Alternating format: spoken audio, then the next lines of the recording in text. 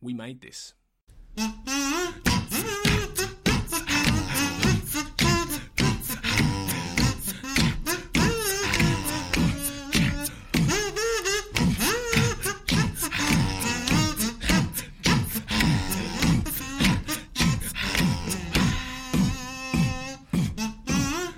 I drinking paint? That'd be a good way to wrap up the week. Well, drinking paint is a lot more preferable to watching Tomorrowland, isn't it? That was a very good segue. Well done. Thank you. So yeah, we're going to have to talk about it, aren't we? I am so sorry that I picked this. I thought it was full of promise. I mean, it was, yeah. I'd heard mixed reviews about it. In general, people are, the proper film press had said that it was bad, but most sort of Disney fans had said that there was a lot to go on here, so that was the main reason I picked it. I mean, the thing is, we're breaking the main cardinal rule of doing a review podcast. In fact, you don't actually say how you feel at the very beginning of it. I don't care, Chris. Otherwise, people are just going to turn off, they think it's shit, but this is just a strange film. It's shit in reasons I can't think of many other films where it's shit. Yeah. And it's all to do with the script and everything like that and the way it's been edited together. I mean, it's like the $1 Million Duck in that it's shit in its own very unique way. Yes, it is. Well, I mean, although you would disagree with me. I do disagree with that, yes. $1 Million Duck is a masterpiece. Right, listeners, if you've not watched $1 Million Duck, you've got to seek it out from somewhere, because I need more people on my side that $1 Million Duck is shite. I come to realise now that every single decade I've got a film that is so shit, but I defend it. so this is like my 1970s version of Batman and Robin, or 1970s version of The Wicker Man. I haven't seen Batman and Robin for years, but I think it's so silly it's good. Yeah, thank you. Yeah, I think of all the 90s, 80s as well, Batman films, Batman and Robin is the only one that successfully does what it wanted to.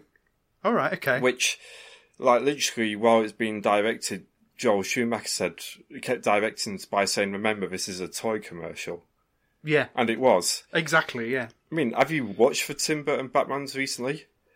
They're fucking silly. Yeah, there's a giant rubber duck in it. It's not dark whatsoever. It can't make its mind up if it's dark or silly, can it? Yeah. No, it's absolutely ridiculous. I think the toy element of Batman was so weird, because obviously we were kids in the 90s, and you'd have these films coming out that were like 15s, in some cases 18s. Yeah, so like RoboCop as well. RoboCop, yeah, and they're still marketed for children. Yeah. And it was so weird. Well, a time when... And it was literally the 80s and 90s, these are the only time when that's really ever happened. Yeah. Well, what they did is later on in the series, I mean, first of all, RoboCop got its own animated kids show. Yeah. After the first one, which was rated 18. But by RoboCop 3, they made it really shit, but it's because it was targeted towards kids. Yeah. But it's a bit like Gremlins as well, because that nerfed itself in the second film, didn't it? It was a lot more kid-friendly. But then you don't really remember much Gremlins merch, surprisingly. I came across a Gizmo toy once. I bought it for my sister one Christmas about 10 years ago now. Yeah, but Gremlins is one of those weird things where all the merchandisers come later. It has, yeah. I think Gremlins 2 helped readjust it as just these anarchic animals, whereas the first one, those Gremlins, not only did they do very mean stuff, but they died in really horrific ways as well. Yeah. Like the blender. Yeah. Bloody hell, that blender. So I don't even know where we were now. Speaking of blenders, this can get him a blender. Yeah. Shame we mentioned bins beforehand. Tomorrowland then. I must admit, this is only the second time while I've been doing this podcast I've actually seen the film before. So I've seen this. You've already seen it? I have actually already seen it before. Oh, you kept that quiet. I did, yes. So did you see it at the cinema? No, I watched it as soon as it became available on Sky Premiere. So this was about 3 years ago I've seen it. Right, okay. And my opinion of the time was actually a huge disappointment again. I'd heard all the reviews, and then I watched it, and I was very underwhelmed by it. And I must admit, the second time, has amplified the reasons why I was so disappointed by it. So yeah, I watched the first half about a week ago for review, and then we didn't end up meeting to record last week, did we? So I had a bit of extra time, so I thought I'll leave it on the back burner. And then Kirsty's not been very well this week, so we're like, right, let's sit down together and we'll watch the whole film again. And to be honest, I when I watched just the first half of the film, quite enjoyed it. So for the second time sitting down, I was quite looking forward to it.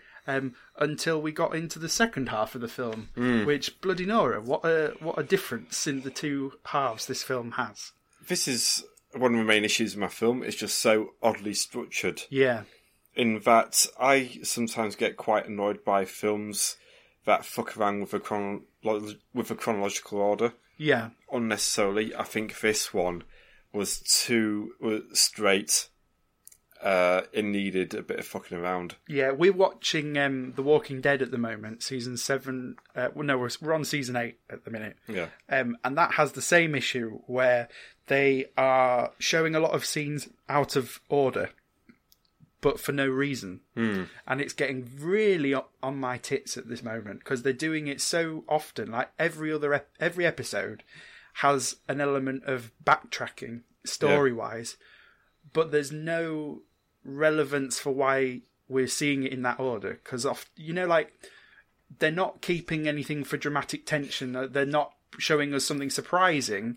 They just, the surprise happens in the present time, and then they go back and show something else. So is it like, remember that series Breaking the Magician's Code, where they show you the trick, then afterwards to show you how they did it? Is it a bit like that? It's a bit like that. Yeah. The twist comes at the wrong segment. Here's the twist. Now here's how we did the twist. Yeah, and I don't want to know. No, it's a bit. It would.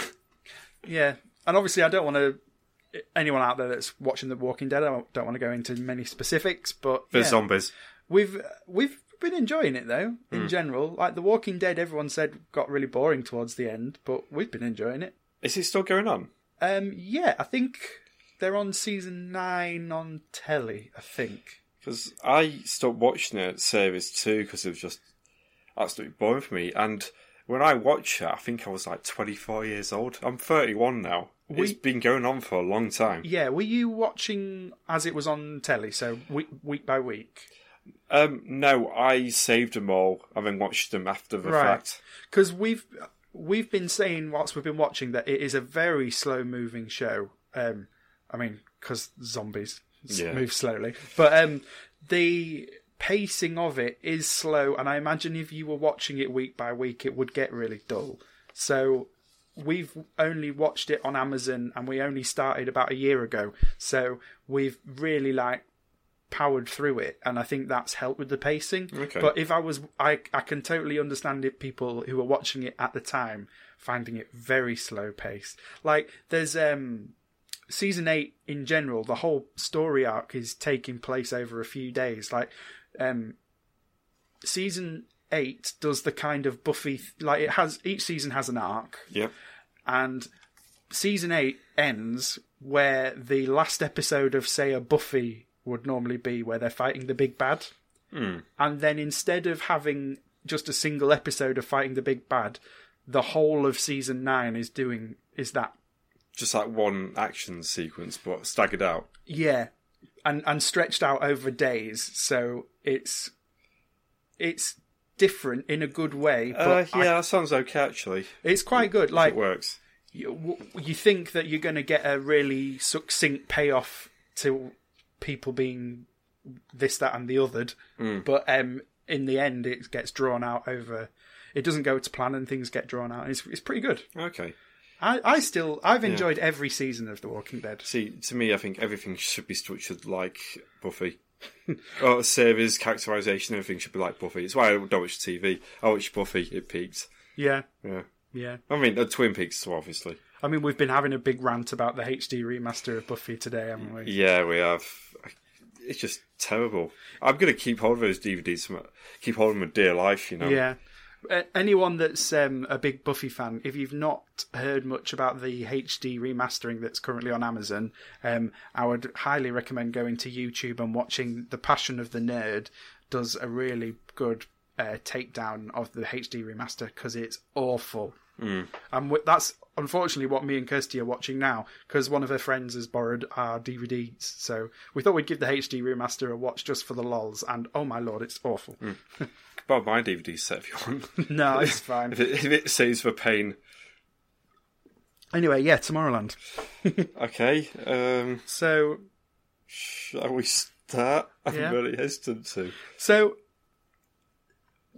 we'll say what I want to say before we actually get into the meat of the plot was, I think the reason I was getting on with the first half is it does a lot of sort of mystery box style storytelling, in that we're never really shown what the film's about, and you're always asking questions for the first half, but then the questions are not succinctly answered in the second half. And I'm more of a traditionalist. I need to know what the film's about within 10 minutes. I thought it was giving enough mystery for me to be interested without getting bogged. It wasn't a Lost style thing where there were too many questions. No, I'm as a failed screenwriter, to me, you need to be saying what the plot's about, maybe as close to page 10 as possible, and this didn't do that. My biggest pet peeve is how the film does actually begin, which is the trope that does my head in, which is sort of like, so you're wondering how we got to this place. Well, record scratch. Well, I'll tell you. Yeah. But before even that, we get the Disney logo at the beginning of the film, where we normally pan over a Disney castle. Instead, it showed a futuristic city with like rockets and shit, which was nice. I quite liked it. Yeah, playing with your expectations, Chris. Yeah, because that first 10 seconds thought, oh, this should be good.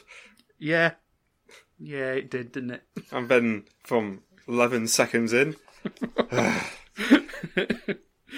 So yeah, we start with George Clooney talking straight to camera. So this makes it sound like I'm going to give it like a 1 for a gem.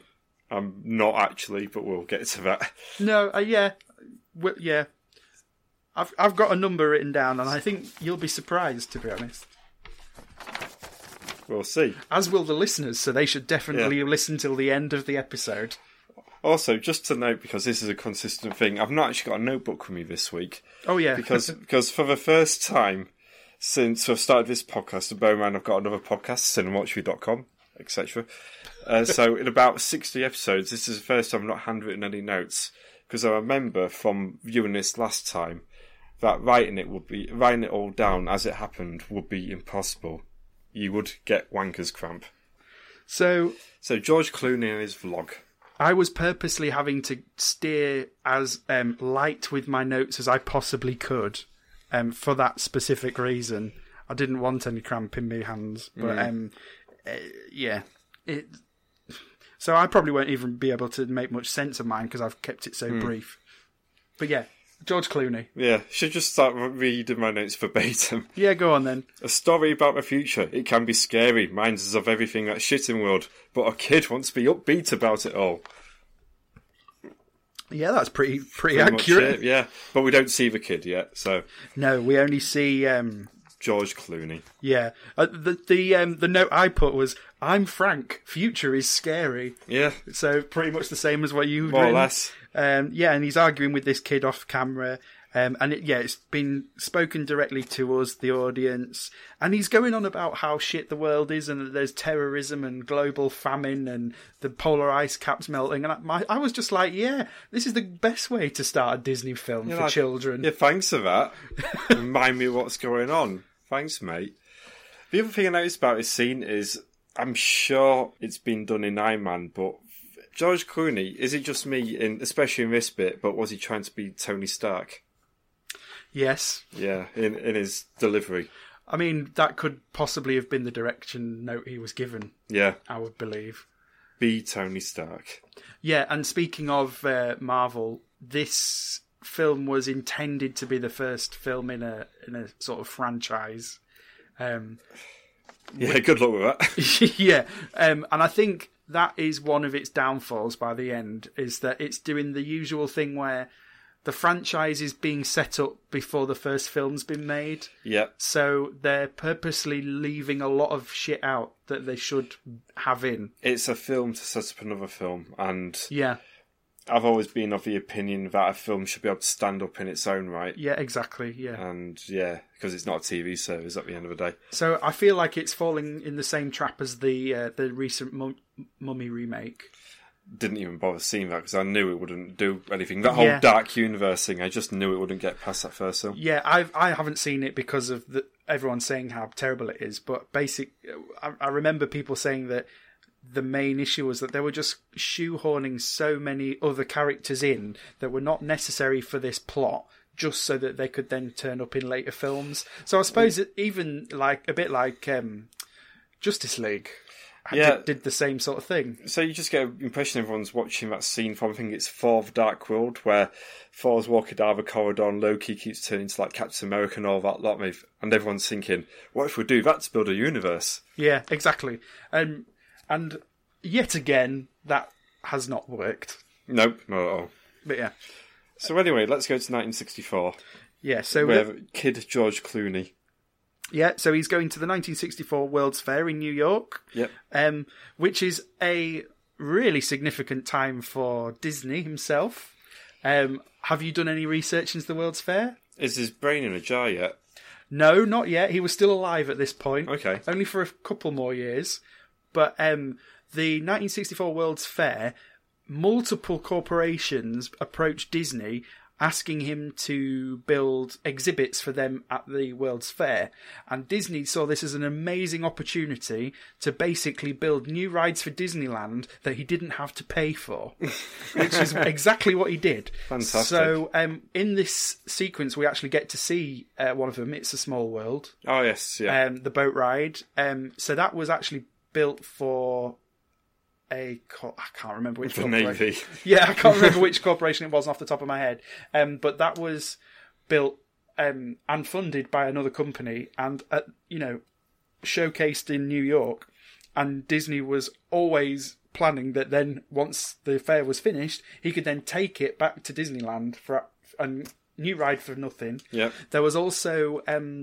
Ford cars had an exhibit where you sat in a Ford car and it drove itself around a track and showed various different show scenes. There was like dinosaurs and things like that. And Disney, again, nicked all the dinosaur animatronics and took them back to Disneyland with him. He also had the world's first audio animatronic person, which was a model of Abraham Lincoln. And what was so impressive, even for like the first of its kind, as well as speaking and moving, Abraham Lincoln was able to actually rise out of his chair and stand up. I've seen it, yeah. Yeah, so it's a very famous little video of that. But again, this was funded by another American corporation. And again, then Disney literally took it out from the World's Fair, slapped it into Disneyland. Surely these companies have got him to sign a contract saying, by the way, this is ours. Oh, I imagine... they probably had sponsorship once it moved to Disneyland or something, so they'll probably have been able to keep their logo on top of it for another 10 years or something like that. But yeah, very shrewd of Disney. But it was really interesting as a theme park fan for them to choose the World's Fair as the starting point. And obviously Tomorrowland, named after the land in Disneyland, so it was supposed to be sort of like a film to start a Disney ride universe, theme park universe in film. Not that it did. Oh dear Lord. Is that just Pirates of the Caribbean anyway? Well, there's the Haunted Mansion. Oh yeah. Which unfortunately is a live action film, Chris. I know it is. But I've seen it and I'm not going to bring it in until I have to. Look forward to it. And also, there was one in the early noughties of the Country Bears, because there's a show at Disney which is animatronic bears singing country music. Oh, I think I've seen it parodied on The Simpsons at some point. Yeah, but there is an actual film of that, which was right. Okay, which no one remembers. I'm not sure if you can technically class it as live action because all the bears are in animatronic suits. I'd say that was still live action. Yeah. I'm just thinking I'm regretting doing this podcast now.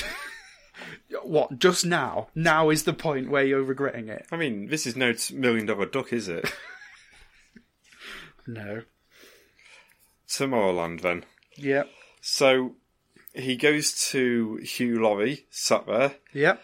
and shows off his jetpack.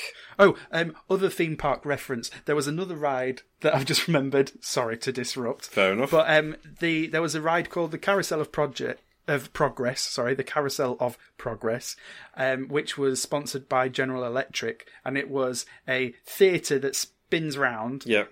And so you get to see various scenes of the American home throughout history and how electricity had improved people's lives. And it had a very catchy song written by the Sherman Brothers, which was A Great Big Beautiful Tomorrow, which is the song that plays as George Clooney jumps off the bus. I mean, it can be that progressive. It's going around in a circle. It's just going round and round and round again. They let you out before it continues the loop. Okay. But again, that now is in Disney World because He bloody loves hoarding those rides, doesn't he? he bloody does. Anyway, yeah, George Clooney. Kid Clooney. Zoe just drinking Mama Monster. So, we're also introduced to Athena, who's just like a sort of weird, bug-eyed looking girl stood in the background. We sort of assume at first it's Hugh Laurie's daughter or something. Yeah. But that's not true. She looks like an 11-year-old Audrey Hepburn. Yes, more or less. Yeah, so they're... Does the jetpack work? No. Yeah. So, yeah, Kid Clooney is trying to win this inventing competition, but Hugh Laurie's having none of it because his jetpack doesn't work, kicks him to the curb, but Athena sees something in young Clooney. A bit of totty. Yeah, which is what we assume is the case. Yeah. As I've typed in, totty. Look, 3 Ys. 3 Ys. And in all caps. And in all caps as well, just to emphasise for totty. Yeah. So we then head outside and see Kid Clooney getting really upset, sat despondent on the wall round a fountain, and Athena comes and sits with him and gives him a pin which has a T on it. Have you got one of those, Tim? No, I haven't. But, of course, after seeing this film, the first thing I did was check eBay to see if there was such a thing, and you can actually buy a official Tomorrowland T pin. You should buy one, but when anyone asks what it stands for, just go, Tim. Yeah, I might do that. Yeah. Tomorrowland. That should be my new Twitter handle. Yeah. What if it's been taken? Damn, my phone's not here. I don't care, I'm having it. Yeah.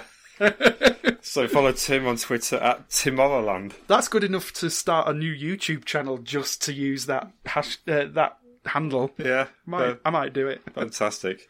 I don't know what my content will be yet. Just me getting excited about my holiday. Building Lego. Steamboat Willie. Only 80 quid. Go on. I'll help you. Look, Chris, I've got to save up to go to Disney now. I've got to pay it off by Christmas. Oh, I've got to buy a house. Yeah, but your house can be bought whenever. Yeah, true. I might get a really expensive gambling habit. Go on then. Okay then, fine. 10 grand on black. I dare you. Here, so Athena hands Kid Clooney the badge, and then she gets on a nice boat ride, which I'm sure is another reference. Go, Tim. It's a small world after all. Yes, it is. Although it turns out there's another world as well, because he runs around some rides, and quite dangerously, it must be said. I'm surprised none of the staff stopped him. Yeah, he just jumps on a boat when he's not allowed. I've made a really inconsistent gag here, because I said, well, they don't care if they die, because remember, nobody can actually die at Disneyland, but this is World's Fair, so I don't think that gag really works. Also, I've got a book that says otherwise. So you know all about this myth from... Which myth's that? That no one has ever died at Disneyland. Well, I've got a couple of books by this author called David Koenig, and he... Basically, it's behind the scenes from both parks. Yeah. And a whole chapter of each book is dedicated to just death after death after death after death. And it is harrowing to read. So the myth is that they make sure they're off-site before they're declared dead. Yeah. So they can say that no one's ever died at Disneyland. That's bollocks. People have died. Yes, they have, quite clearly. Like, one got crushed to death between, like... revolving doors of a ride, for fuck's sake. If anything like that is true, it's more actually the opposite, which is when injuries take place, often they don't want ambulances to be seen on property. Yeah. They don't want the show to be stopped. They don't want blood on Goofy's suit. So what has happened in the past is people have died because Disney have not taken them off site. Okay, right. So there's been issues where, they've been taken to, first aid, or even in some cases left where they fell because they don't want to get them off they don't want the ambulance to come and get them. Yeah. And that has caused deaths that would not have happened if they'd been treated in the right way. Okay. So, yeah. Have fun on holiday, Tim. Myth debunked. Well, will I even get into the bloody country now that Trump's decided everyone's social media is up for grabs? Have you seen that? Remember that at tomorrow. Shut up. What if Donald Trump is our one listener and hears this and like, oh dear. Sorry, Daddy.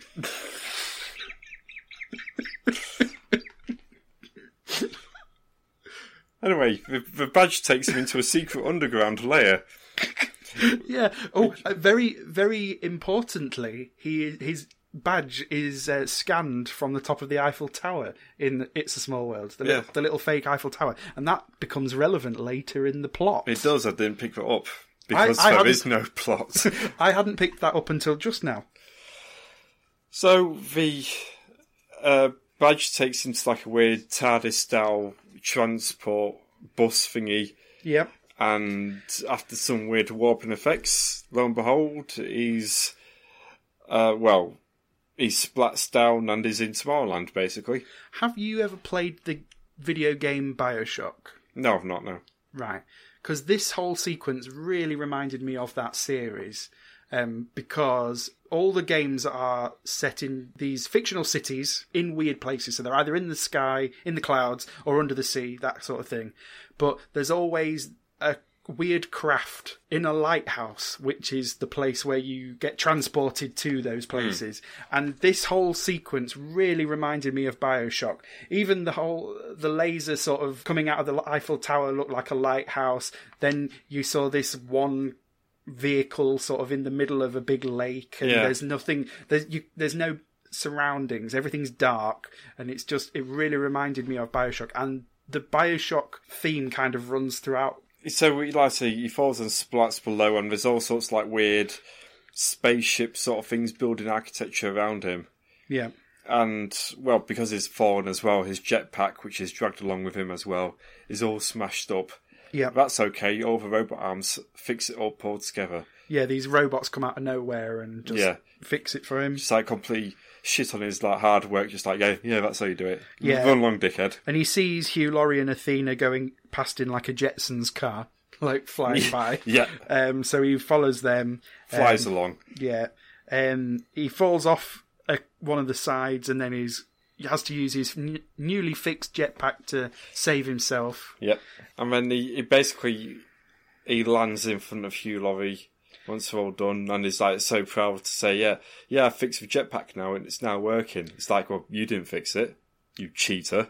Yeah, I thought that. Yeah. He thinks that he's a genius because a robot fixed it for him. Yeah, not even your robot. But yeah, essentially we've landed in a very 1960s view of what a utopian futuristic city would be like. Yep. So there's people flying past with rocket packs. You've got floating trains that are off the ground. You've got hover prams. And it's very not... It's technology that's not set in today's view of what the future would be. Because, for instance, there's like, when he gets onto some of the public transport later in the film, there's people reading like a big holographic newspaper. Yeah. But like, that's a very 60s view of it, whereas, today... holographic Kindle. Yeah, it would be a tablet of some kind. So it's very... It's retrofuturism. Right, yeah. Very like what Disney's Tomorrowland ended up being in the Magic Kingdom, because they didn't change it out anywhere near as often as they thought they would. So it was always behind in terms of what the future would look like. Yeah, all you needed is a suburban household on the moon with people walking about in like this helmets. With an actual picket fence on the moon. With Yeah. a picket fence, to get a whole vision sorted out. But sadly not here. Yeah. And then we cut back to George Clooney in real time, who's then saying that everything went to shit. And then he has more arguing with the mysterious female voice off camera, who then steps in and tells everyone she's an optimist. Yep. And then we get her backstory. We do. So this is Casey. Yeah. We get a quick shot of her in 2003 as a very young child with her parents watching the stars. So we're setting up basically that she likes space. Yeah, pretty much. Which her whole backstory is setting up that she likes space, but she never really goes to space. No. Like, it's all her very specific genre of science she's into is space, but Tomorrowland is not in space, it's in another dimension. Well, and there's no real space travel as such. I think the whole point of they're looking at space is the optimism of being able to travel into space, and you can do literally anything if you put your mind to it. I think that's the point. And so we quickly cut to her. But there's a way that you can do it where we could have seen, especially when they're setting up her character in sort of flashback, you could do it as a montage where there's multiple elements of science or technology that she's got an interest in, but it's literally space. Should be like biology, chemistry, physics, all the GCSE subjects. Yeah, but you literally only ever see her thinking about space. Yep. And then her dad works for space. Yes. He's a NASA man. And then she's at space, NASA. Yeah. So we see her basically sneaking onto NASA's premises to... she gets a drone, and which she uses to hack into their system to sort of bugger it all up a bit, because I think there's like one of NASA's missions are ending, and as a result, her dad's going to be made a bit unemployed. Yeah, and more importantly, it looks like NASA are not going to go into space anymore. No, so she's really pissed off at that because she likes space, Chris. Yeah, and NASA's going to get into the coffee shop business instead. Into the t-shirt selling business. That's what they've actually done. But maybe we can get into the podcast business. I wonder if Squarespace will give them 10% off if you use the code SPACE. I wonder if they've ever podcasted. Well, I mean, they've broadcast from the space station. They should have their own podcast. What are they doing up there anyway? You'd have to have a video podcast. So I mean, why would you go all the way up there and not have it on video? Pixar didn't happen. Yeah, basically. Yeah, and then.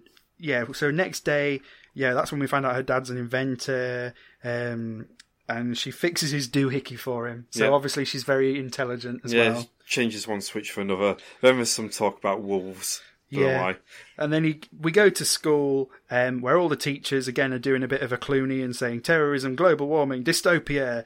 And she asks the question, can we fix it? Which we never get an answer for, which is a perfect analogy for this entire film. Yeah. Well, she asked the teacher, can I fix it? He should have responded, I don't know, I'm on like 21 grand a year. To teach idiots. Why should I know? Yeah, but the bell rings and that's the end of class, so she never gets an answer. Has there ever been a classroom scene where it doesn't end with a bell ringing? No. And the teacher just carrying on talking as everybody runs away. I mean, this will be on your final, so make sure you read chapter 47. Remember, tonight's homework is chapters 5 through 10. In American school, all they do seems to be reading out of books. Yeah, all they do is talk about the plot. Yeah. Not that there's any quiet. Not that we can talk. Yeah, so then we're back at the launch site because it had all been fixed the night before, and then Casey gets caught and sent to prison. For 25 years. She goes down. No, she's just arrested and quickly let out. And what we hadn't mentioned was when she returned home the last time, a mysterious girl that was clearly Athena comes and puts a badge in her pocket. Yes. And uses some doohickey to extract her DNA from a strand of hair in her helmet. So basically, We have a stalker. We have a stalker that's given her a pin that is genetically matched to her, and only her. Right. And then when she picks it up, when she's getting out of prison and all of her effects are handed back, she's teleported to a field of wheat. So this pin is laced with LSD. Yeah. So every time she touches the pin, she sees Tomorrowland and from a distance, and she's getting confused. Now, this next couple of bits I quite liked, but on the other hand, I felt were a bit too telegraphed in that both times I watched this, I could tell what was about to happen. Yeah. So the idea is she's walking around Tomorrowland, but she hasn't transported out of actual reality. Yeah. So the first time she walks into a wall. Yeah, so it's just purely visual, isn't it? Yeah. And I don't know why, but I could tell that was going to happen before it did. All right, okay. And then the next bit, we're skipping a bit ahead, but I'll go back again. Later on, when she's retrieves a pin and is walking around the house, I went, she's going to fall down the stairs, isn't she? Yeah, and she did, yeah. Yeah. But it was a good way of slowly revealing Tomorrowland, I thought, that we can only see it from a distance. And I was feeling as intrigued as Casey's character, I thought, at this point. We're about half an hour into the film. Yes, we are. are. Most. So at this point, I was quite enjoying it. There's enough, as I said before we started, there's enough questions that are being posed for me to pique my interest. So, obviously this is in hindsight. I've seen it twice now. I feel like all of Casey's backstory, which we're still very much in the middle of, this is all good stuff. Yeah. I feel like the first 25 minutes, all with George Clooney, should have been interspersed through the film. Okay. I feel like he certainly shouldn't have been first to tell his backstory. He's very much a secondary character to her in the main scheme of things, really. Yeah, I think the main problem as well is that there should be intrigue when she's picking up this pin and she can see this future. It's like you should have that before we get. You should be going. We as the audience should be going, oh, what's this then? Obviously it's Tomorrowland. Yeah. But because George Clooney's already been there, it's like, oh yeah, it's a place he's just been in. That's true. Yeah, I hadn't thought of that. And I suppose the only reason they'll have shown it in that order was because that's the way the opening dialogue was written, was that George Clooney speaks first. Yeah. And yeah, if you took that sort of little sequence out, then you could have done it the right way around, I guess. I'm not sure if they just tried to front load it with George Clooney to give the impression he was in the film a lot longer than what he actually was. Yeah, keep the mums interested. Yeah, more or less. Yeah, but Dad's giving her a lift home from prison, from jail, and he's obviously very mad. And he touches the pin, and now happens. So it's, as I said, it's genetically tailored to her, so she's the only one that can see it. And when she touches the pin in the car, she's literally floating above the field, like she's in a vehicle moving. Yeah. So nice visual. Yeah, it looked pretty cool. She gets home and as you said, she falls down the stairs in the middle of the night while she's holding the pin. So she comes up with the plan of, she rides out into an open field so that she's got more space to try it out. And here we go, Tomorrowland. Well, she's walking around a very smooth field. In reality, I thought she should at least trip over a pothole. Yeah, so I had a big issue with this scene, which is obviously it's just a visual that she can see. Yeah. She's walking around the field, as you say, and she gets into a bus, essentially, a subway car. And while she's in the subway car, she's moving with it. So I thought about this. You're on about how is she able to go between different levels and different depths. Yeah. I think the stairs established. I think the reason why we did put the stairs bit in, because she tumbles down sideways.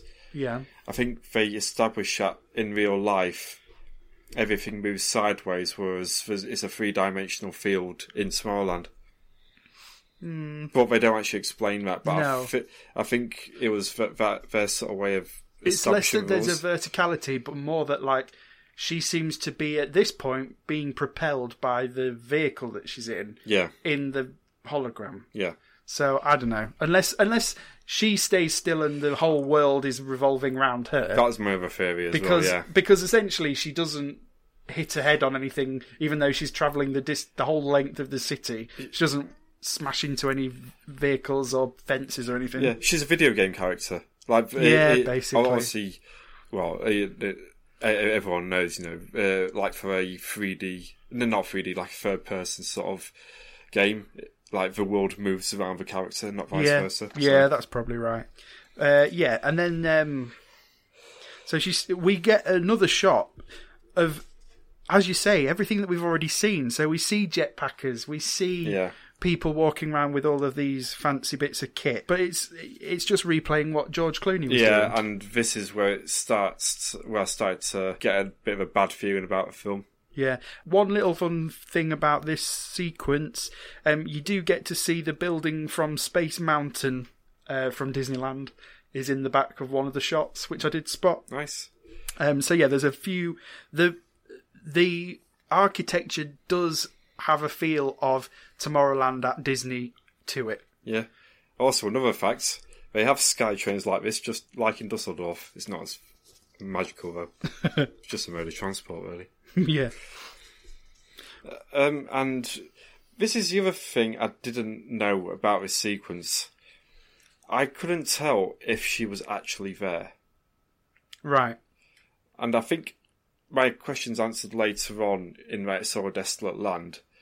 But there's moments where she seems to be able to interact with others in Tomorrowland, but then the way she moves around people suggests that they can't see her. We find out later on, and it's not a massive spoiler to say now, but basically what she's seeing is an advert for Tomorrowland. Right. So it's basically a 3D VR commercial for the tourism board of Tomorrowland, I guess. So for that reason, I suppose the rules can change on a whim. The rules weren't set well, and the goalpost kept changing, and I didn't like it. I think we should try and do this film, but with other YouTube adverts. Right. So I'm not sure what sort of thing you get, but because I do quite a bit of website building, I keep getting a guy saying, "Hi, I like to use Wix. Now, if you've got another website, that's great. Scroll right ahead. But let me tell you about how great Wix is. Wix." Now, imagine that as a film. Yeah, no, I don't really want to. Okay. But yeah, Athena, no. Casey goes home and gets her little brother to Google the pin. I like 3 o'clock in the morning. Let him sleep, for fuck's sake. They find that there's one available in a store in Texas called Blast from the Past. So they travel all the way from Florida to Texas. It's a long fucking way. By car. She drives. In fact, how does she get there? Do we ever find out? It's a bus. Oh, it's a bus. Yeah, they show a bus, but that bus must have taken a good 3 or 4 days. I was going to say, that's a half a week's travel to Texas. Yeah, I mean, obviously we forget living in England, but, if we travel from Lansdowne to John O'Groats, I think we wouldn't even get out of Florida, would we? Yeah, so I think we get Athena appearing again at Casey's house. Yeah. This time talks to her little brother, Nathan is his name. Yeah. Pretends to be a Cub Scout selling cookies. Bit weird. Yeah. And then Casey, she's at the store, Blast from the Past, which is like a Disney store, but for sci-fi nerds instead. It's Forbidden Planet. Have you ever been to Forbidden Planet? Yeah, well, once. Yeah, it's a fusty, musty version of Forbidden Planet. Well, a couple less sweaty nerds in there, though. Yeah.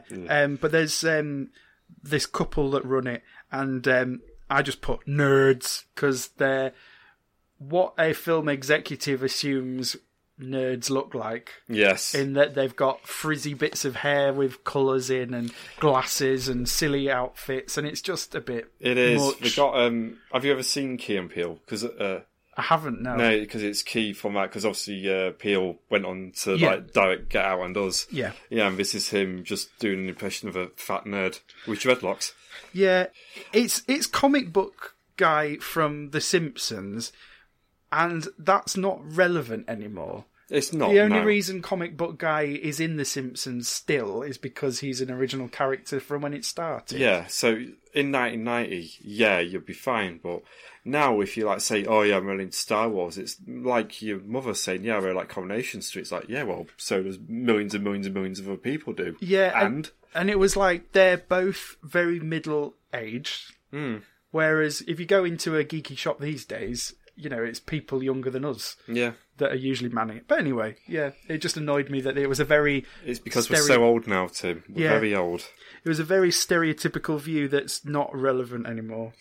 I've left university 10 years now. Yeah, same, mate. Same. And how's that going for you? Well, I may have not accomplished my dreams. I might not have got anywhere. I still will live with my mum. But I had a tweet that almost went viral once, so that was all right. I had 9 great years of living on my own in New York, and now I'm back in my parents' old house. At least you got to live in York. I literally kicked them out. See, that's living the dream. Like, you mean I was kicking your parents out of the house? Normally the other way around. Have them live in the basement instead. Yeah, but now I have 4 times a day that they're banging on the window saying, Tim! Well, Let me in! At least you changed the locks. That's a start. One thing I noticed in this scene, and I'm sure you must have picked this one up, but when she hands over a badge, do you notice the name of the magazine beneath her? No, it's not a magazine, it's a vinyl. It's the soundtrack to The Black Hole. Correct. Yeah. I saw it was Black Hole. I thought, hey up. Podcastception. Yes. Episode 3, I think episode 3. Listen yeah, I think now. it was, yeah. iTunes, subscribe. Yeah. 5 stars on iTunes, please. So the owners are really getting into sort of grilling Casey on where she got this badge from. The dialogue might as well be trap. Yeah, which Casey picks up on. And then becomes clear that these two are basically robots. And they point guns at Casey. Toy guns? Yes, but they go with a hell of a bang, don't they, for toy guns? Real toy guns. Someone on IMDb said that one of the guns looks like the lasers that you use on Buzz Lightyear's Space Ranger Spin, which I didn't agree with. They're quite different. No, I think they're more designed like the... can't remember the name of it now. There's like the famous toys from the 1950s, like the Zap gun sort of thing. Yeah, it looked more like that than the Buzz Lightyear one. I think that was the design. I don't think we're referencing Toy Story here. Yeah, so they basically they lock her in, hold her captive. There's a few gunshots go off. Yeah, and then Athena smashes through a window, throws a time bomb at them so that they can escape. And there's a bit more fighting. Athena pulls the head off one of the robots, which again I thought was pretty graphic for. Not the most graphic one in the film, though, but we'll get to it very shortly, actually. And then they both get out, and then the whole building explodes. Yeah. Because, of course, it does. Because movies. Well, it felt like they needed to have a bit of action, because we are 40 minutes in. Yeah, and it is the first. Yeah, and actually nothing's happened yet. Yeah, so fair enough. Then Athena hot-wires a car, and they drive off. In your opinion, are we still in the backstory? I guess so. Because they never establish when it ends, do they? Yeah, I would assume that the intro video with George Clooney and Casey talking, that must be occurring at the end of the film. That occurs at the end of the film. So I would assume that basically the whole film is the backstory. God, it makes sense now for a second film. Because they were expecting a second film, exactly. Yeah. Not happening, lads. Not happening. Not happening at all. So Athena explains that basically these two owners of the shop were Audio Animatronics, or AAs as she calls them. And again, as I've mentioned earlier in the episode, Audio Animatronics is literally what Walt Disney called his robots in the park. So that's another sort of theme park callback. Okay. So if you're a fan of theme parks, there's more to enjoy of this film just from the little nods and winks and references. But it doesn't make the film good. It's a very specific niche for a £200 million film, though, isn't it? Well, it is, but a lot of people have been to Disney, to be fair. But yeah, there's not many people that are that bothered. Yeah, but I'll say people go to Disneyland, so... People are not... If they're not on like your level of nerd about it, if they're there to kick Mickey Mouse in the balls, that's it. Yeah, and then Athena starts speaking in tongues, essentially, because her translator's broken, because plot twist, she's a robot as well. Yeah, everyone's a robot. And it's kind of like, oh, right, fine. Wasn't a big shock. Not really. Casey gets spooked by it and escapes. Then Athena gets hit by a truck. Then Casey steals the truck. Yep. Then Athena runs super fast and jumps in the back of the truck. Did that chasing just rip off Terminator? Well, to be honest, Chris, I wouldn't know, because I've never seen Terminator. I've never seen a Terminator film. Oh, fair enough. Because my parents do not like films in pretty much any way, I've missed out on every 80s classic, basically. You know what? I never saw hardly any of them when I was younger either. This is why when the fourth Indiana Jones film came out in 2008 and people absolutely shot on it, I thought, actually, it was pretty decent because I had no emotional attachment to any of those films. Fair enough. Yeah, I think we've mentioned that on another episode. Yeah, I'm sure we have. It's like I didn't see Back to the Future until 2011. Yeah, I only saw it in the last few years, and I'm not keen on it. There's something about 80s aesthetic in general that turns me off quite a lot. I think the trend is sort of ending now, but that whole 80s retro fetishism thing that was here there a few years ago could get me bin. Yeah. I think it's because Muse have just done an album around all the 80s. Now people think it's not cool anymore. Yeah, because everyone judges trends on what Muse are doing, Chris. No, I'm just saying because their new album isn't that good, but I'm just saying it did some good because people aren't that fucked about 80s anymore. Are Muse popular at all anymore? Because they still do. They're on a stadium tour right now. Are they on radio? Do they get radio play anymore? I think we're Radio 2 now. Yeah, because I was going to say even Radio 1 was still playing until fairly recently. They stopped 2 albums ago. Radio 1 did playing them. Right.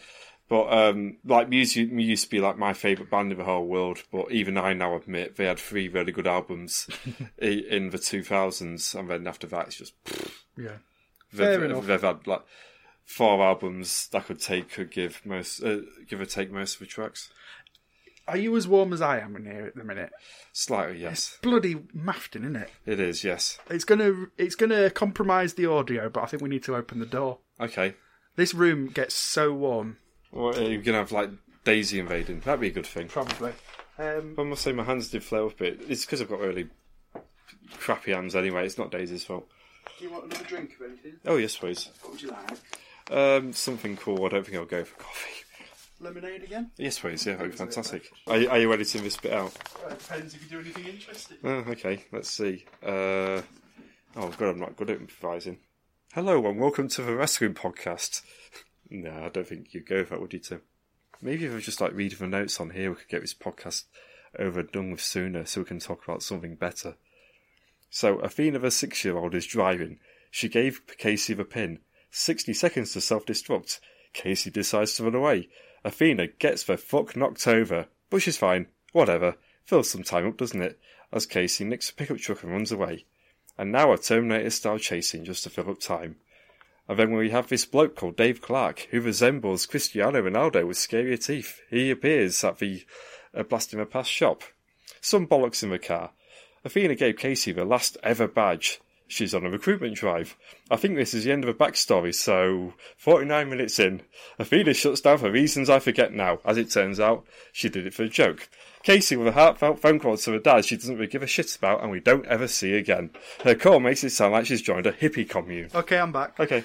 There wasn't any lemonade, so you've got either orange squash or a non-alcoholic beer. I'll go for orange squash, please. Yeah, I thought you might. Yeah. I just don't like beer in general. I was just reading my notes verbatim. Sounded good. Yeah.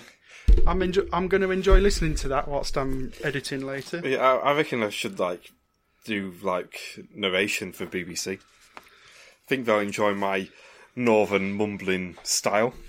I was going to say, I know that they're looking to broaden their regional accents, but they might be taking it a bit far with Grimsby. They always say that though, don't they? They still hire everyone from fucking Cambridge. Yeah. Twats. Turning down my scripts when I was 23. Who do you think you are? I'm a fucking genius. Oh, non-alcoholic beer tastes worse when you have it straight after a real one. I wouldn't know. Although I did accidentally have one great big gulp of Bucks Fizz the other week when I was at the Viking FM bloody Superhero Awards, which is a thing that exists. Did you like it? No, it's fucking horrible. I knew right away it had alcohol in it. I was like, bleh. Because obviously I've basically been, well, I say straight edge. I'm not allowed to be straight edge, apparently. We've already had this discussion on the podcast before. I know that for a fact. Yes. If people want to know about Chris's teenage years, Spoiler, they were boring. I didn't do anything. Didn't bleach my hair out. I had long hair. Oh yeah, I had long hair during college, if you remember. Yeah. For about 18 months. I looked awful. Mine grew down. Yours just grew out. It did, yeah. From curly, yeah. Yeah. I think it looked the right state because in those 2 years at college, if I remember rightly, I only ever wore 2 sets of clothes. Bear in mind, there wasn't any uniform there. I had the long, scraggly hair. I didn't shave for the first time until 3 days before I went to university. So I had this massive, really weird going moustache. I was mostly blonde for 2 years as well. No wonder I didn't have any friends at college. Apart from you, obviously. Apart from me. Yeah. I was able to look past all of that, Chris. Yeah. Just like you look past my ridiculously long hair. It was nice hair. Luscious. Luscious. It was luscious. I was jealous. I only grew it out because I thought I wanted to be like Tim, and just never happened. Me and Kirsty broke up for about 3 years, actually, when I'd moved to York. And this is when I still had long hair. And I just looked at myself in the mirror one morning and was like, if I ever want to get laid again, this has to go. And it did. And we'll leave it at that. End of anecdote. Tomorrowland, then. Yeah. Right, so, yeah. Next morning, Athena wakes up. Casey driving after being awake for 625 hours. I just wanted to mention a little bit of how terrible the exposition dialogue is in this section. And I've actually written some verbatim quotes. And this is basically Athena explains to Casey that the pin that she gave to Casey was the very last one. And then Casey says, "What do you mean your last pin? You mean that place exists for real?" And those two lines don't go together. Jump into conclusions. Yeah. Like, literally jump in dimensions. Literally. To get to those conclusions. And it was a little microcosm of this whole film, in my thoughts, was that nothing's working together. Nothing's gelling. It's not. I mentioned this at the beginning. It's a very rare example of a very expensive film where the script, it's going nowhere, and it feels like they've been through this draft like 20 times. It's just a sense of, oh, yeah, that'll do. Fuck it. It's just so incompetent in many ways. It is. It's a film that, more than very many films, exemplifies that it's been made as a film made by committee and not for any artistic merit at all. Literally, someone had the idea of, let's start a theme park universe that we can put into film, and every decision from this first film was corporate. Which is very funny because the director, this is Brad Bird, who I know because he used to direct episodes of The Simpsons, but he also did he do Whoop and The Incredibles? He did The Incredibles, also did The Iron Giant, which is a brilliant sci-fi film. Yeah, he's done brilliant work, and it's really funny to say about he's done like basically a soulless committee sort of film. He turned down The Force Awakens to direct this film. What? Yeah. Oh, Brad. Yeah, not his best decision ever. He was excited by the thought of doing an original property. Yeah. And in all fairness, if I was in his position, because I always said to myself, if I was ever made it in Hollywood, I've never liked sequels or remakes, anything like that. I always wanted to basically do the Tarantino, basically just original films. Yeah. Original ideas. Exclude Jackie Brown from that is an adaptation. And Kill Bill 2. That's a sequel. It's the same film. He was forced to cut it. Yeah. He was forced. But yeah, it's just a weird film where nothing gels, and bear in mind, we're about to get to the scene where Casey and Frank finally meet, and this is 55 minutes into 100 and... Yeah. Well, excluding the end credits, it's about a 2-hour film. Yeah. So then some audio animatronics turn up at Blast from the Past, disguised as Secret Service, and take over the investigation from the cops by literally exploding them. I basically said this while out of your room. Although I forgot the exploding bit. I just said Dave Clark is his name, appears. And he's very. There's no pretense that this is not a robot. Like he's not showing any Gums. humanity at all. Or gums, yeah, just some beautiful, beautiful teeth. Yeah. Very chiseled, and yeah, they just blow up the cops. We cut back to Athena and Casey, who are now, as you say, driving to New York to meet Frank. And again, that's New York from Texas. I actually went on Google Maps to find out. Is it in the thousands? No, but to drive constantly, non-stop from Texas to the closest part of New York State, because they never actually reference whereabouts. Yeah. The shortest distance is a 28-hour drive. Yeah, that makes sense. So, and obviously they're going to be stopping. So basically, she's left home to find out what tomorrow, and it's taken her at least a week already by the time she gets to Frank's. No, she asks Athena why Athena's bothering her, and Athena says what she said to Frank earlier, which is that she's special. Which we failed to see at any point in the film. So let's go straight to Frank's house. So there's a bit where Casey falls asleep, and then next thing she knows, she's been kicked out of the car. Athena drives away. Yeah. Casey approaches the house, and Frank doesn't want to know anything. And he manages to push her away through like a weird air jet sort of kick up the arse sort of system. Sends her flying off, but probably because she's like literally thousands of miles away from home, she refuses to go. Yeah. And even though it starts steaming it down with rain, she's like sat there on the porch waiting for him to appear. And she basically, to get inside, she sets his like tractor on fire. This is not normal behaviour. No, it's not. And, Frank... how in your brain do you come to that conclusion? I know how I'll get in. I'll vandalise his property. If you're going to just break a window. Yeah, so then he goes outside and then she locks herself in so that he's on the outside. He's on the outside looking in. Yeah. See right through you. See his true colours. Because inside is ugly. Ugly like me. I can see through you. See the real you.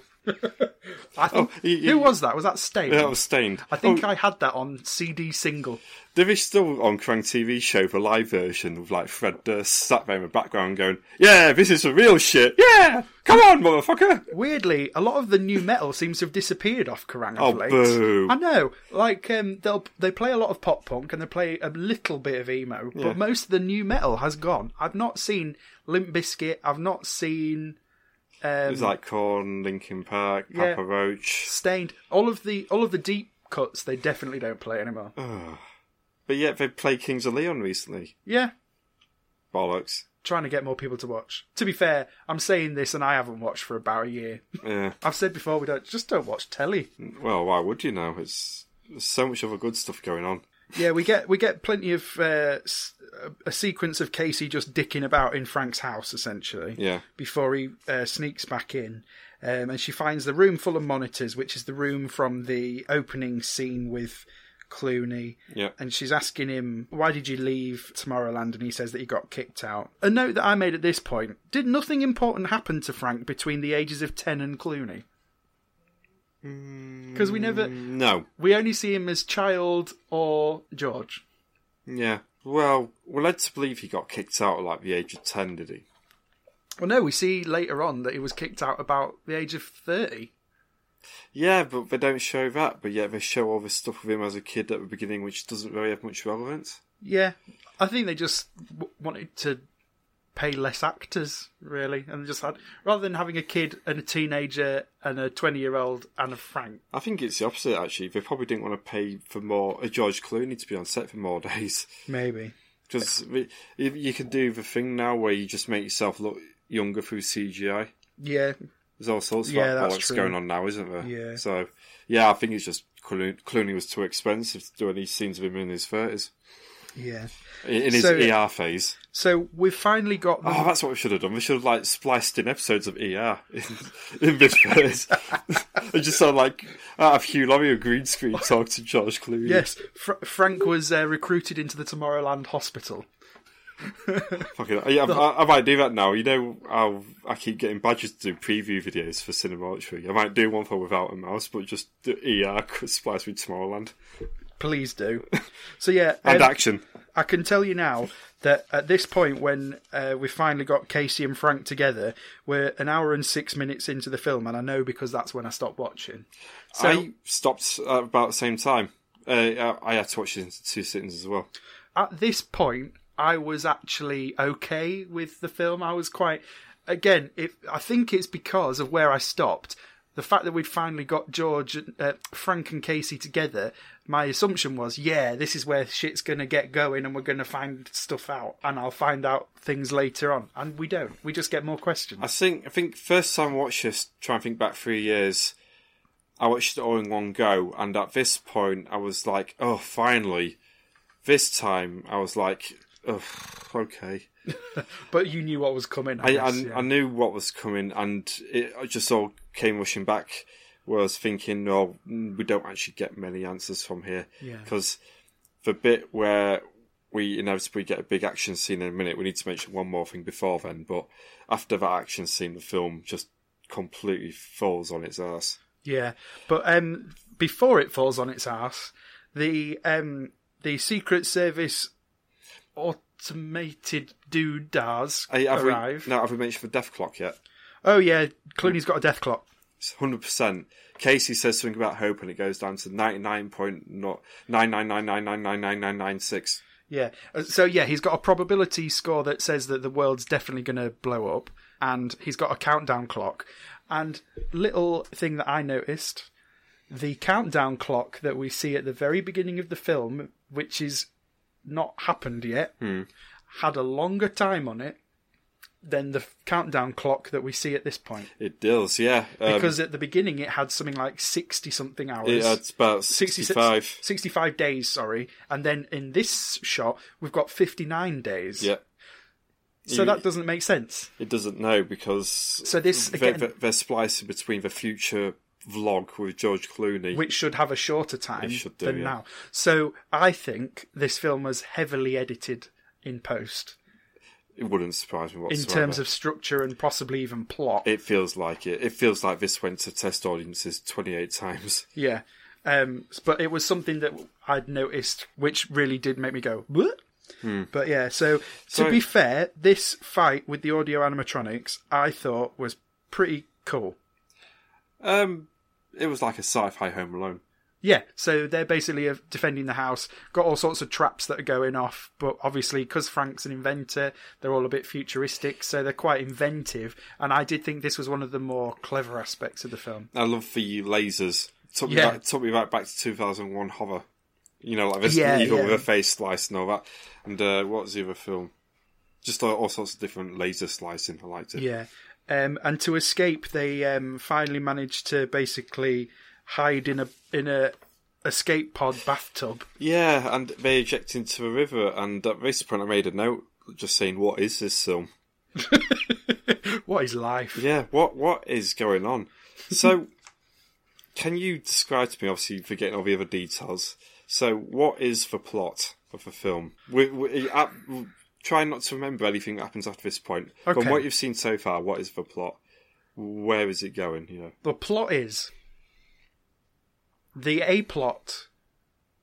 A plot? Well, no. Is there a B plot? I was gonna say the A plot is that the world's gonna end, but considering the only thing we've had is 2 shots of a clock, technically the world ending is the B plot. Yeah. The A plot is Casey wants to find out what Tomorrowland is. Even though they've not even said the name Tomorrowland. No, the words Tomorrowland are only spoken once in the whole film. Yes, apparently so. And in a few minutes as well. Yeah. But yeah, it's... Just as a little... To keep people from tuning out, I do have the actual description given by IMDb. Okay, I'm well excited to hear it. Yeah, in the conclusion, which summarises what the whole film is about. In 2 sentences, I think we'll get it in. Okay. No, 1. Yeah. Yeah, 1 sentence. They summarise this film succinctly. Go on then. Oh, shall I do it now? Yeah, do it. Well, I'll say succinctly. It basically is everything that's wrong with this film being this. Bound by a shared destiny, a teen bursting with scientific curiosity and a former boy genius inventor embark on a mission to unearth the secrets of a place somewhere in space and time that exists in their collective memory. It doesn't mean a single word thing. That's a very weighty sentence for nothing to be said. It's the vaguest shit I've ever heard. Yeah. Like, literally, what's Jaws about? Shark fucks up seaside resort. Yeah. What's Star Wars about? To go up and blow up a Death Star, you know? The description on Disney Life was something along the lines of George Clooney and friends embark on an epic Disney adventure. And that was... You can't get away with just an epic Disney adventure to hide shit. Well, to be fair, the theme is sort of Disney because it's Tomorrowland, it's theme parks, it's animatronics. So I thought it was the more succinct and quite accurate. It's a description $1 million duck. A duck goes on an epic Disney adventure. Yeah. Around the US Treasury. Herbie's like a Volkswagen Beetle goes on an epic Disney adventure. This next bit is a lot of dialogue. It goes nowhere, and this is their attempt because they realise the characters are very humorless and don't really have any character. Yeah. So they try all sorts of witty banter, shall we say, in the worst way possible. So there's some bollocks about dads on motorbikes and test scores and shutdown procedures not being actually for real. And my literal note for this scene was just Athena and Frank bicker. Yeah. I don't like any of these characters at this point. Even Casey's grating on me a bit. Casey's he's by far the least worst one. Yeah. But at this point I'm like, I'm supposed to be going on an epic Disney adventure with you people? Alright. During this sequence, the most important thing that we find out is that Athena managed to save 12 badges of the pins. I thought you would say badgers then. She would have had better luck saving badgers, to be fair. Yeah, she managed to save 12 pins before the rest were destroyed. So, and we've already heard that she gives the last one to Casey. So essentially, there are 11 other gifted children that are never mentioned again in the whole film. Isn't this for plot to Power Rangers? Isn't it coins that you have? It is. It is for dino coins that go in the thing, and they can all join together to be one big dino bot. And then suddenly it's all Japanese footage, and it ends the same way every week. Because again, the dialogues feels like there's bits missing. So we hear Athena saying that there's these 12 other pins out there, but she never confirms that, you know, these other children didn't work out. She never says these children are in Tomorrowland already. They just never mention. She's just she might have thrown them all in the bin for all we know. It's placeholder dialogue. When I used to write scripts, whenever there's bits I know need to go in a script but I don't know how to word it yet, I'll describe... I'll have the character say what they need to say, just like basically a description, and then work it out later on how exactly to put it in a more human way. Yeah. Here they just left all the placeholder dialogue in there. Yeah. So then they get in a car for another road trip. They arrive at a sciencey looking facility. Again, we never find out where this place is or what it is. But they etc. Yeah, they transport themselves by satellite, apparently. So they go on to this underground facility that nobody knows about, put themselves in a washing machine, essentially, and then zap themselves to the top of the Eiffel Tower, where we get some brand integration, where she has to have a bottle of Coke when she arrives. Yeah, why? Because 90% of her blood sugars drop when she travels, apparently. Yeah, but the other two are alright. I know one's a robot. They put in a scientific explanation as to why she has to have a bottle of Coke in the next shot. Is essentially what they do. Michelle, bit dialogue said, "Is Pepsi okay?" No, it's not okay. I said when people were asking me last year what my New Year's resolution was going to be, I said that my New Year's resolution was going to be to always ask for cola whenever I go to a pub. One thing I've always wanted to do is when someone's asked me, "It's Pepsi, is that okay?" Just go, "No," just like shake my head and walk away. Yeah, not even substitute for something else. Yeah, just leave. Just like, no. Oh, I'll have a glass of water then. Yeah, so they've now ended up in the Eiffel Tower from this teleportation. Yeah, fuck it, why not? Which is where it links back to Small World, because he was scanned by the Eiffel Tower there. Yeah. And then this is just a scene that really just is unnecessary. It's bollocks. And it's just weighing down the plot. So why... Well, before just going ahead a bit, why couldn't the etc. just take him to Tomorrowland? I actually thought that's where they were going when they got in there. But yeah, they arrive at the Eiffel Tower, as well as the 1964 World's Fair. The Eiffel Tower was built for a World's Fair. I can't remember which year in the 1800s. It was in the 1800s, because I read quite a good book called The Devil in the White City, which is about the Chicago World's Fair. This was where the Ferris wheel was invented. All right. It was done as a response to the Eiffel Tower. Because Right, they wanted to have the world's greatest World's Fair ever. Yeah. So the idea was to build this Ferris wheel, but that whole World's Fair was just cursed from the get-go. Right. I'll lend you the book. That sounds really interesting. Yeah, you have to dig it out. But there's a bullshit sort of secret society shit going on where apparently Edison, Tesla, Eiffel and Jules Verne had created a rocket that was... Illuminati. Fucking... controlling the world. It's almost like National Treasure. Yeah, it is. With its bullshit retelling of history. They sneak into a rocket that just basically blows up the Eiffel Tower. Splits the Eiffel Tower in two, which, if you're looking in a very pornographic way, is such filth for Disney. Yeah. And like a saw between its legs. And the note I put is that this is bullshit. It would mean that the rocket had never been used and that people of Paris had never known about it and all of this shit. So how does George Clooney know that he can just... Doesn't Paris have a very complex sewer system? Yeah. Caves and all sorts. Yeah. They'd have found out. Yeah. I know it's only a film, but it just wound me up. Yeah. Like I said, there's a bit more actiony stuff because more of these robots turn up. And they blast off in the rocket to space, but then as soon as they get there, they turn round again. Because they're not going to space, they're going to another dimension. Yeah. So then I think this is a bit, I was going to mention it earlier on, the more graphic death, the more graphic scene, which is where our original guy from the shop in Texas... Right.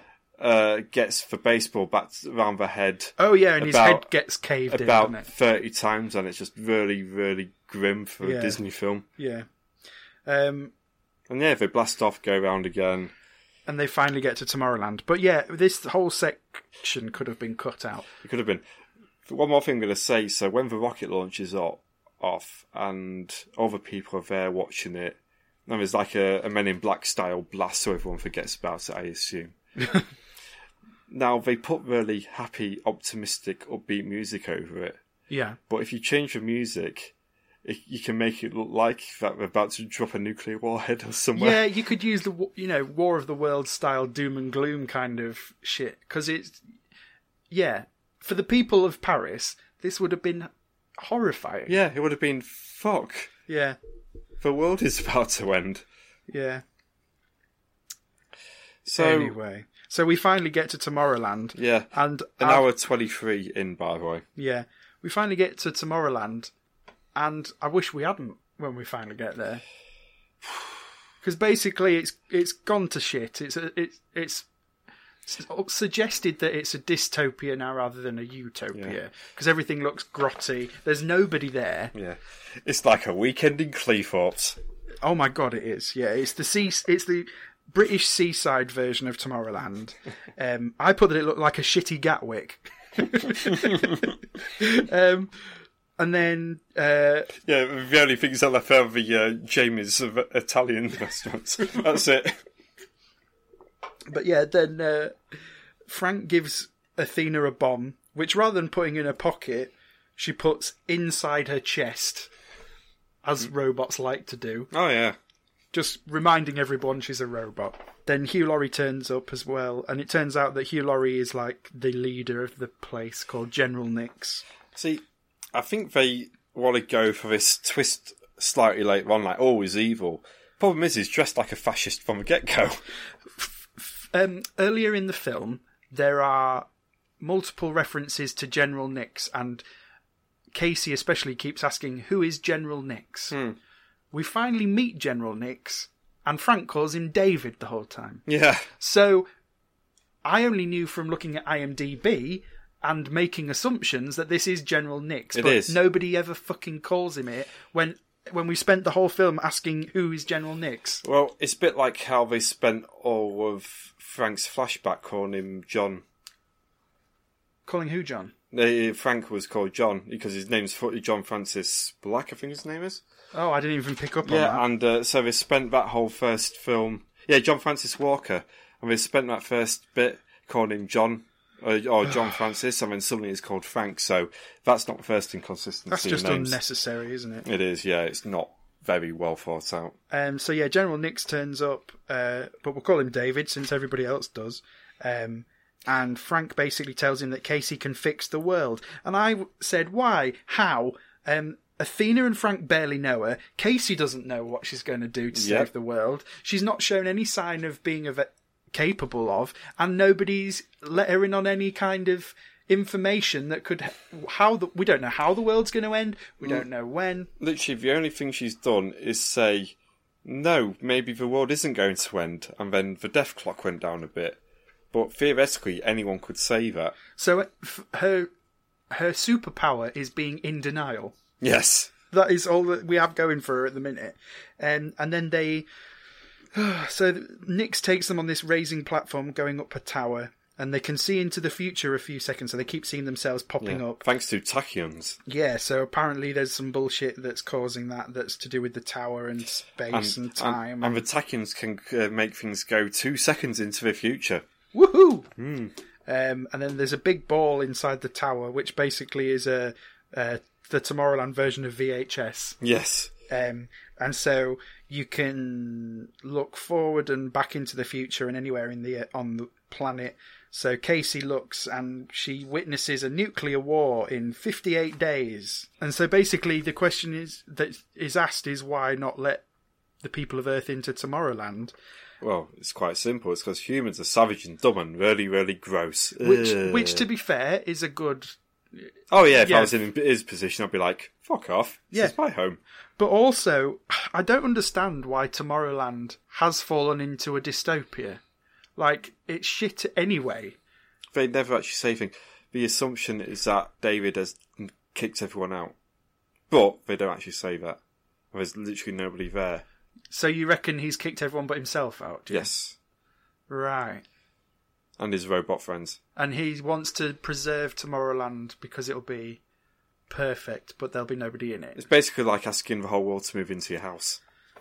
You see, you could be right, and that was the intention, but it's so... They never say it. No, they never say it. They don't actually say why Tomorrowland isn't like it is now. It would have made a much better film if they turned up to Tomorrowland and it was still a utopia. It was still a future place where people would want to be. Yeah. So that then he could be defensive of it. Yeah, but it's already shit.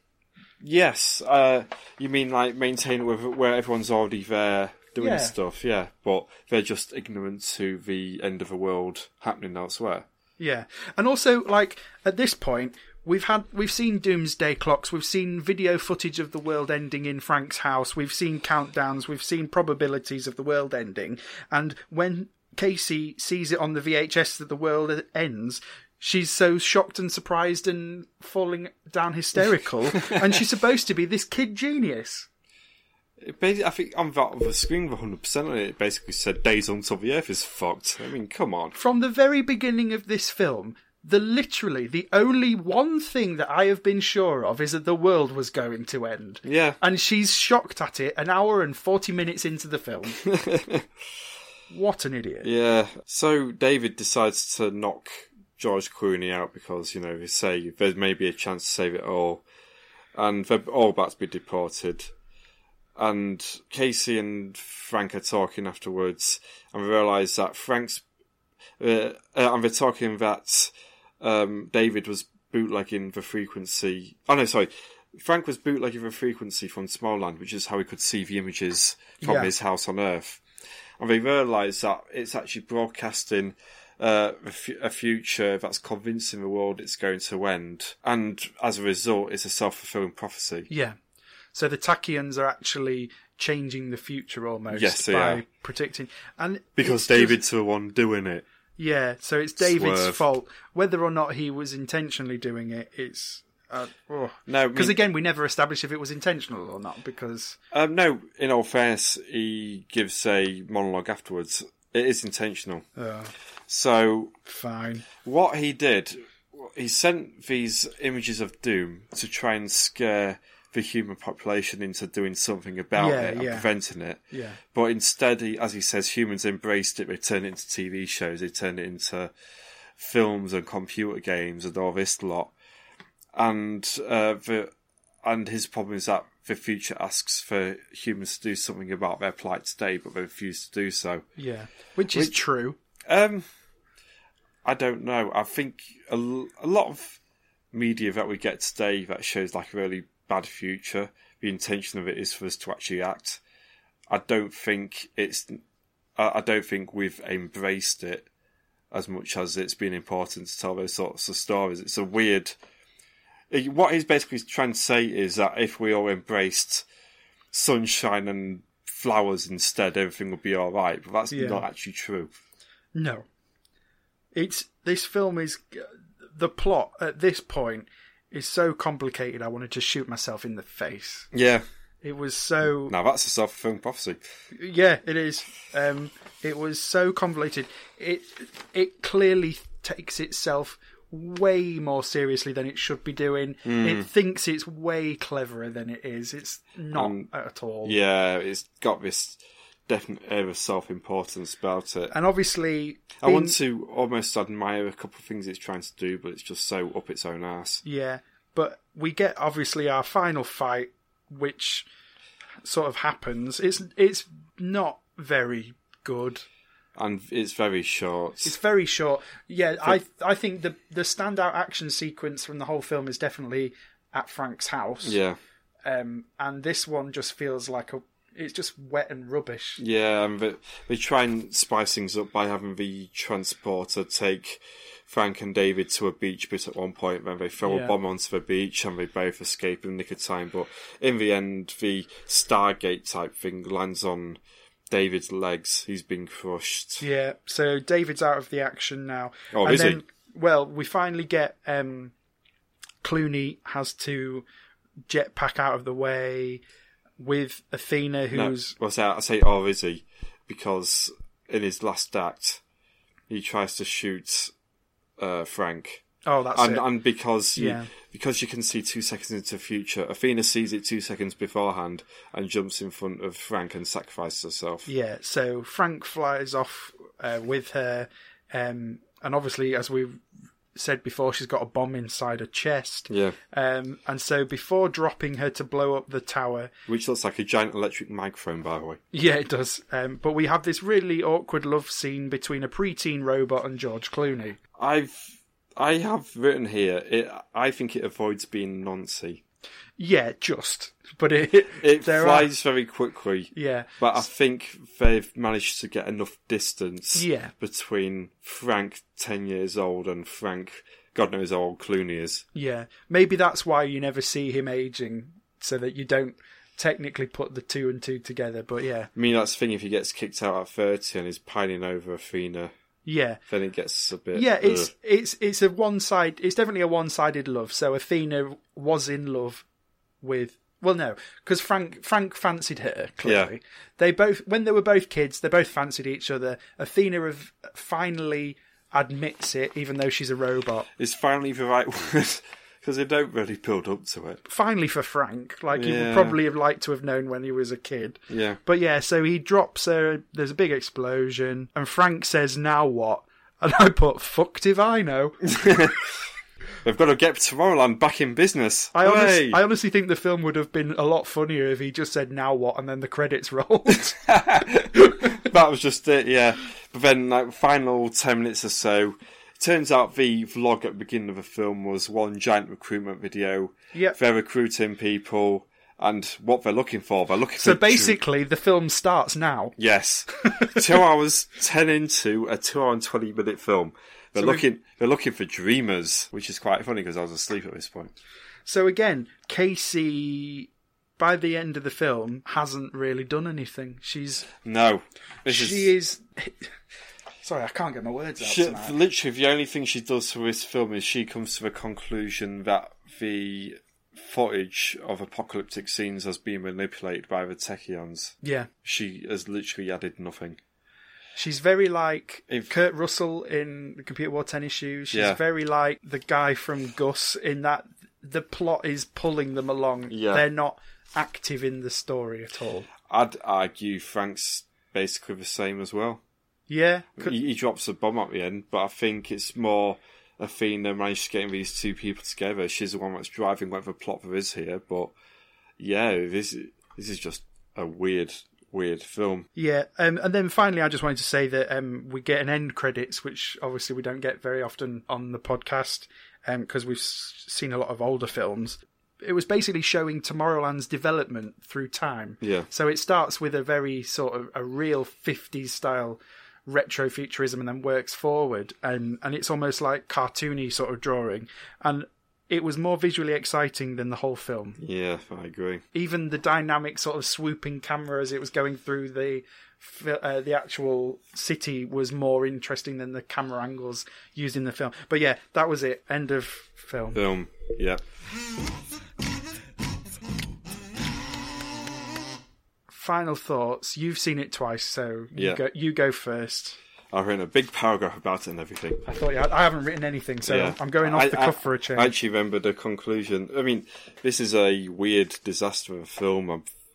I've never seen anything so high budgeted because I think it is like legitimately $250 million film. Yeah, they dropped a lot of dollar on this. They did, and for a Disney film as well, I can't believe actually forewent a plot. And sometimes films don't need that tight a narrative structure. But you need to be able to describe what it's about. I mean, even if you think about something utterly shit like Transformers, like those films, at least you can go from action scene to action scene. There's some cohesion there. Yeah. One thing follows on from another, whereas this, it doesn't even start, does it? There's just no momentum. No.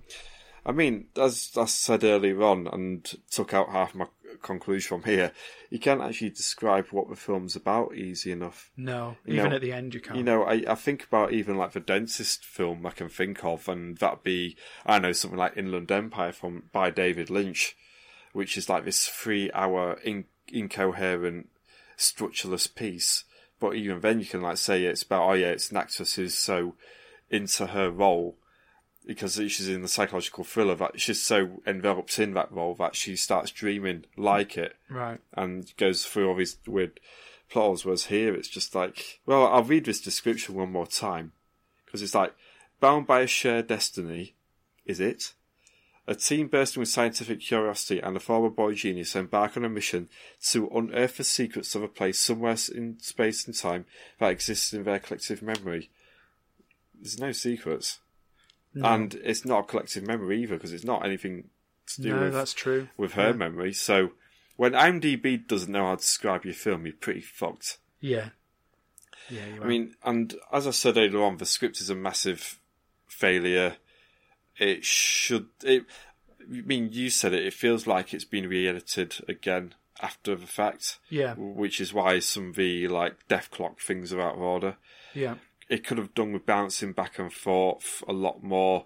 It could have done with lopping out a lot of Kid Clooney's stuff, or maybe having him a bit older. We don't really need to know Frank's backstory anyway. I don't think so, no. We could easily have done without it. Yeah, I reckon so. I suppose the only reason they put it in was to strengthen the love aspect with Athena, but then the love aspect could have been cut out. Yeah. We don't need it to be in love with him. No, we didn't. And the last thing I'd say is another thing for quite an expensive film as well. The acting isn't very good. George Clooney is clearly only there for half of it. Clearly there for a paycheck. He's just thinking, well, I'll do what Iron Man did. Casey was okay. Athena, well, she didn't have much to work with because she was a robot. And yeah, the other thing, George Clooney's only there half time, but yet we're supposed to promote with him when Athena's dying, and it just doesn't work. there's nothing there. The whole film's just robotic. Yeah. As a whole, it's just a weird... Like I said, it wanted to build this bigger franchise, and it just failed, absolutely. Yeah. My biggest complaint with the whole film is the central conceit of Tomorrowland is so underutilised. Yeah. When you've got films which are essentially about a place, you want to feel like you know that place quite well by the end of the film. And, you know, we've mentioned Pirates of the Caribbean today. Obviously, it's about piracy in general, but the places are very concrete. Like, have you seen Pirates of the Caribbean films recently? Especially the first one. Not recently. But even though the film's not about a place as such, like the locations, Tortuga, Port Royal, they have a life to them. Yeah, it's lived in. It's thematically, it's strong, definitely. Yeah. Whereas in this, Tomorrowland is just a postcard. We only ever see it as a place that never existed, apart from one shot where it's barren and we never go anywhere, we never see anyone. Yeah. Do you know what this feels like? It feels like if it did The Wizard of Oz, but the final scene was her being swept up in that tornado and suddenly she lands in Oz. Without the journey. Yeah, without the journey. Exactly. There is no journey, is there?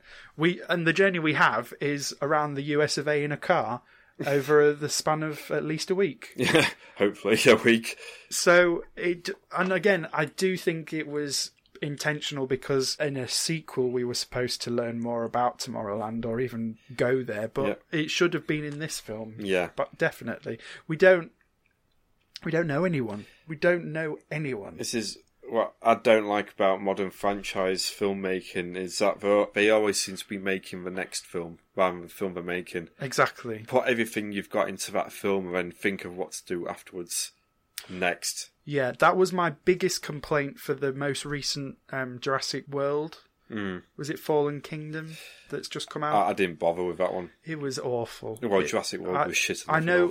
No, I really like Jurassic World, but I honestly think the second one felt like it was building to the third film. You're not planning on seeing it, are you? Not at all. Well, basically, the end of the second one ends with dinosaurs are out in the wild, in the world.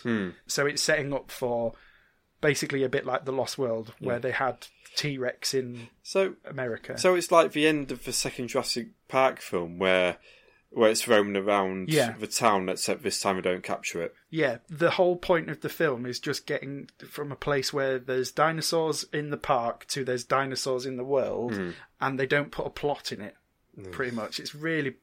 I really disliked it, but it's very similar to that. And as we've said already, it's not a film in its own right. It's a prologue. It's a 2-hour prologue, which could have been a lot shorter, and to a franchise that I wouldn't care about anyway. Like, it's not making me want to see a second film. No. I know at the time a lot of people, as you've just said now, weren't keen on the female actors, so Casey and Athena got a bad rap at the time. But I'm with you in that I think it's actually George that's probably the worst. Yeah. Because he's just not bothered, and I can understand why. Like, yeah. He was probably excited by the prospect, but when he saw the script, he thought, "Oh God!" Yeah. And I think the female cast actually works quite well because Casey's supposed to be a wide-eyed optimist, and I think she does a very good job of that. And as you said, like, Athena is a robot, so you've got what you've got. I think neither of them were given enough. Yeah, I didn't mind the acting, but they were really struggling with what they had. That's Tomorrowland. Yep, we got through it eventually. I think Tomorrowland in general, Disney's Tomorrowlands are just cursed in every way. Oh well. So we need some numbers. We need gems.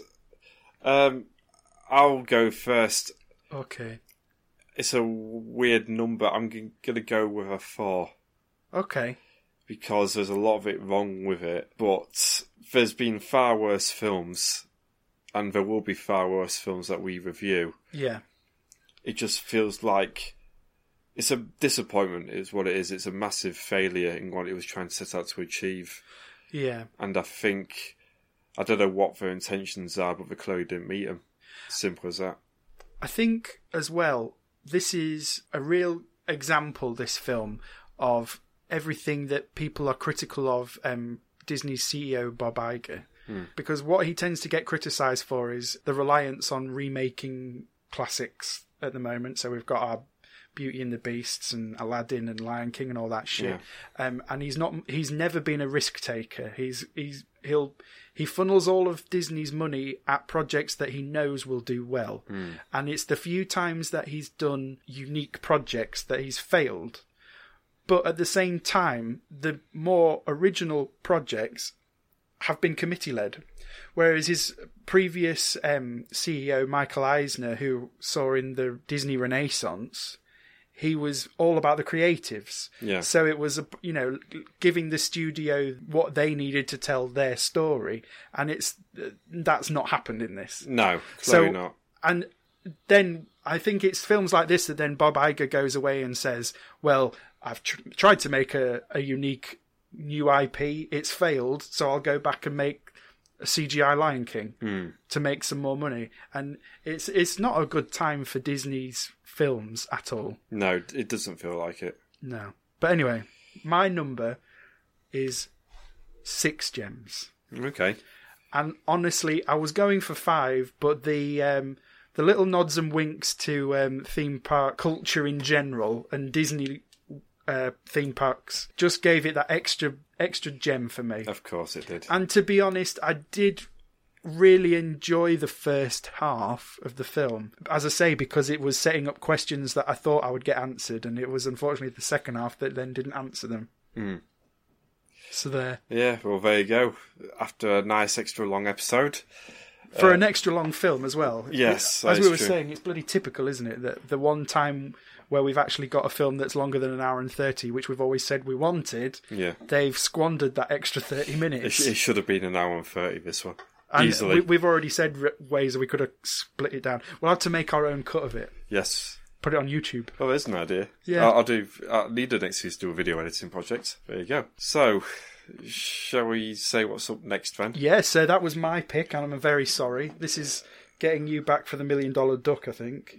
So bit unjustified. Bloody hell. So what are you picking next, Chris? For my next film, I'm going to pick the film I was going to pick before The Island at the Top of the World appeared, and it is Heavyweights. Oh, what a shock. Which stars Ben Stiller and a bunch of fat kids. And was either written or directed by Judd Apatow, I think? Directed. So yes. I'm quite excited by that. Ben Stiller and Apatow, I've never seen them together, so... Yeah, well, there you go then. So we'll come back refreshed and reinvigorated. Hopefully in a happy mood next time. Are we going to give us social media handles before you press the stop one? No. Okay. Bye. Bye.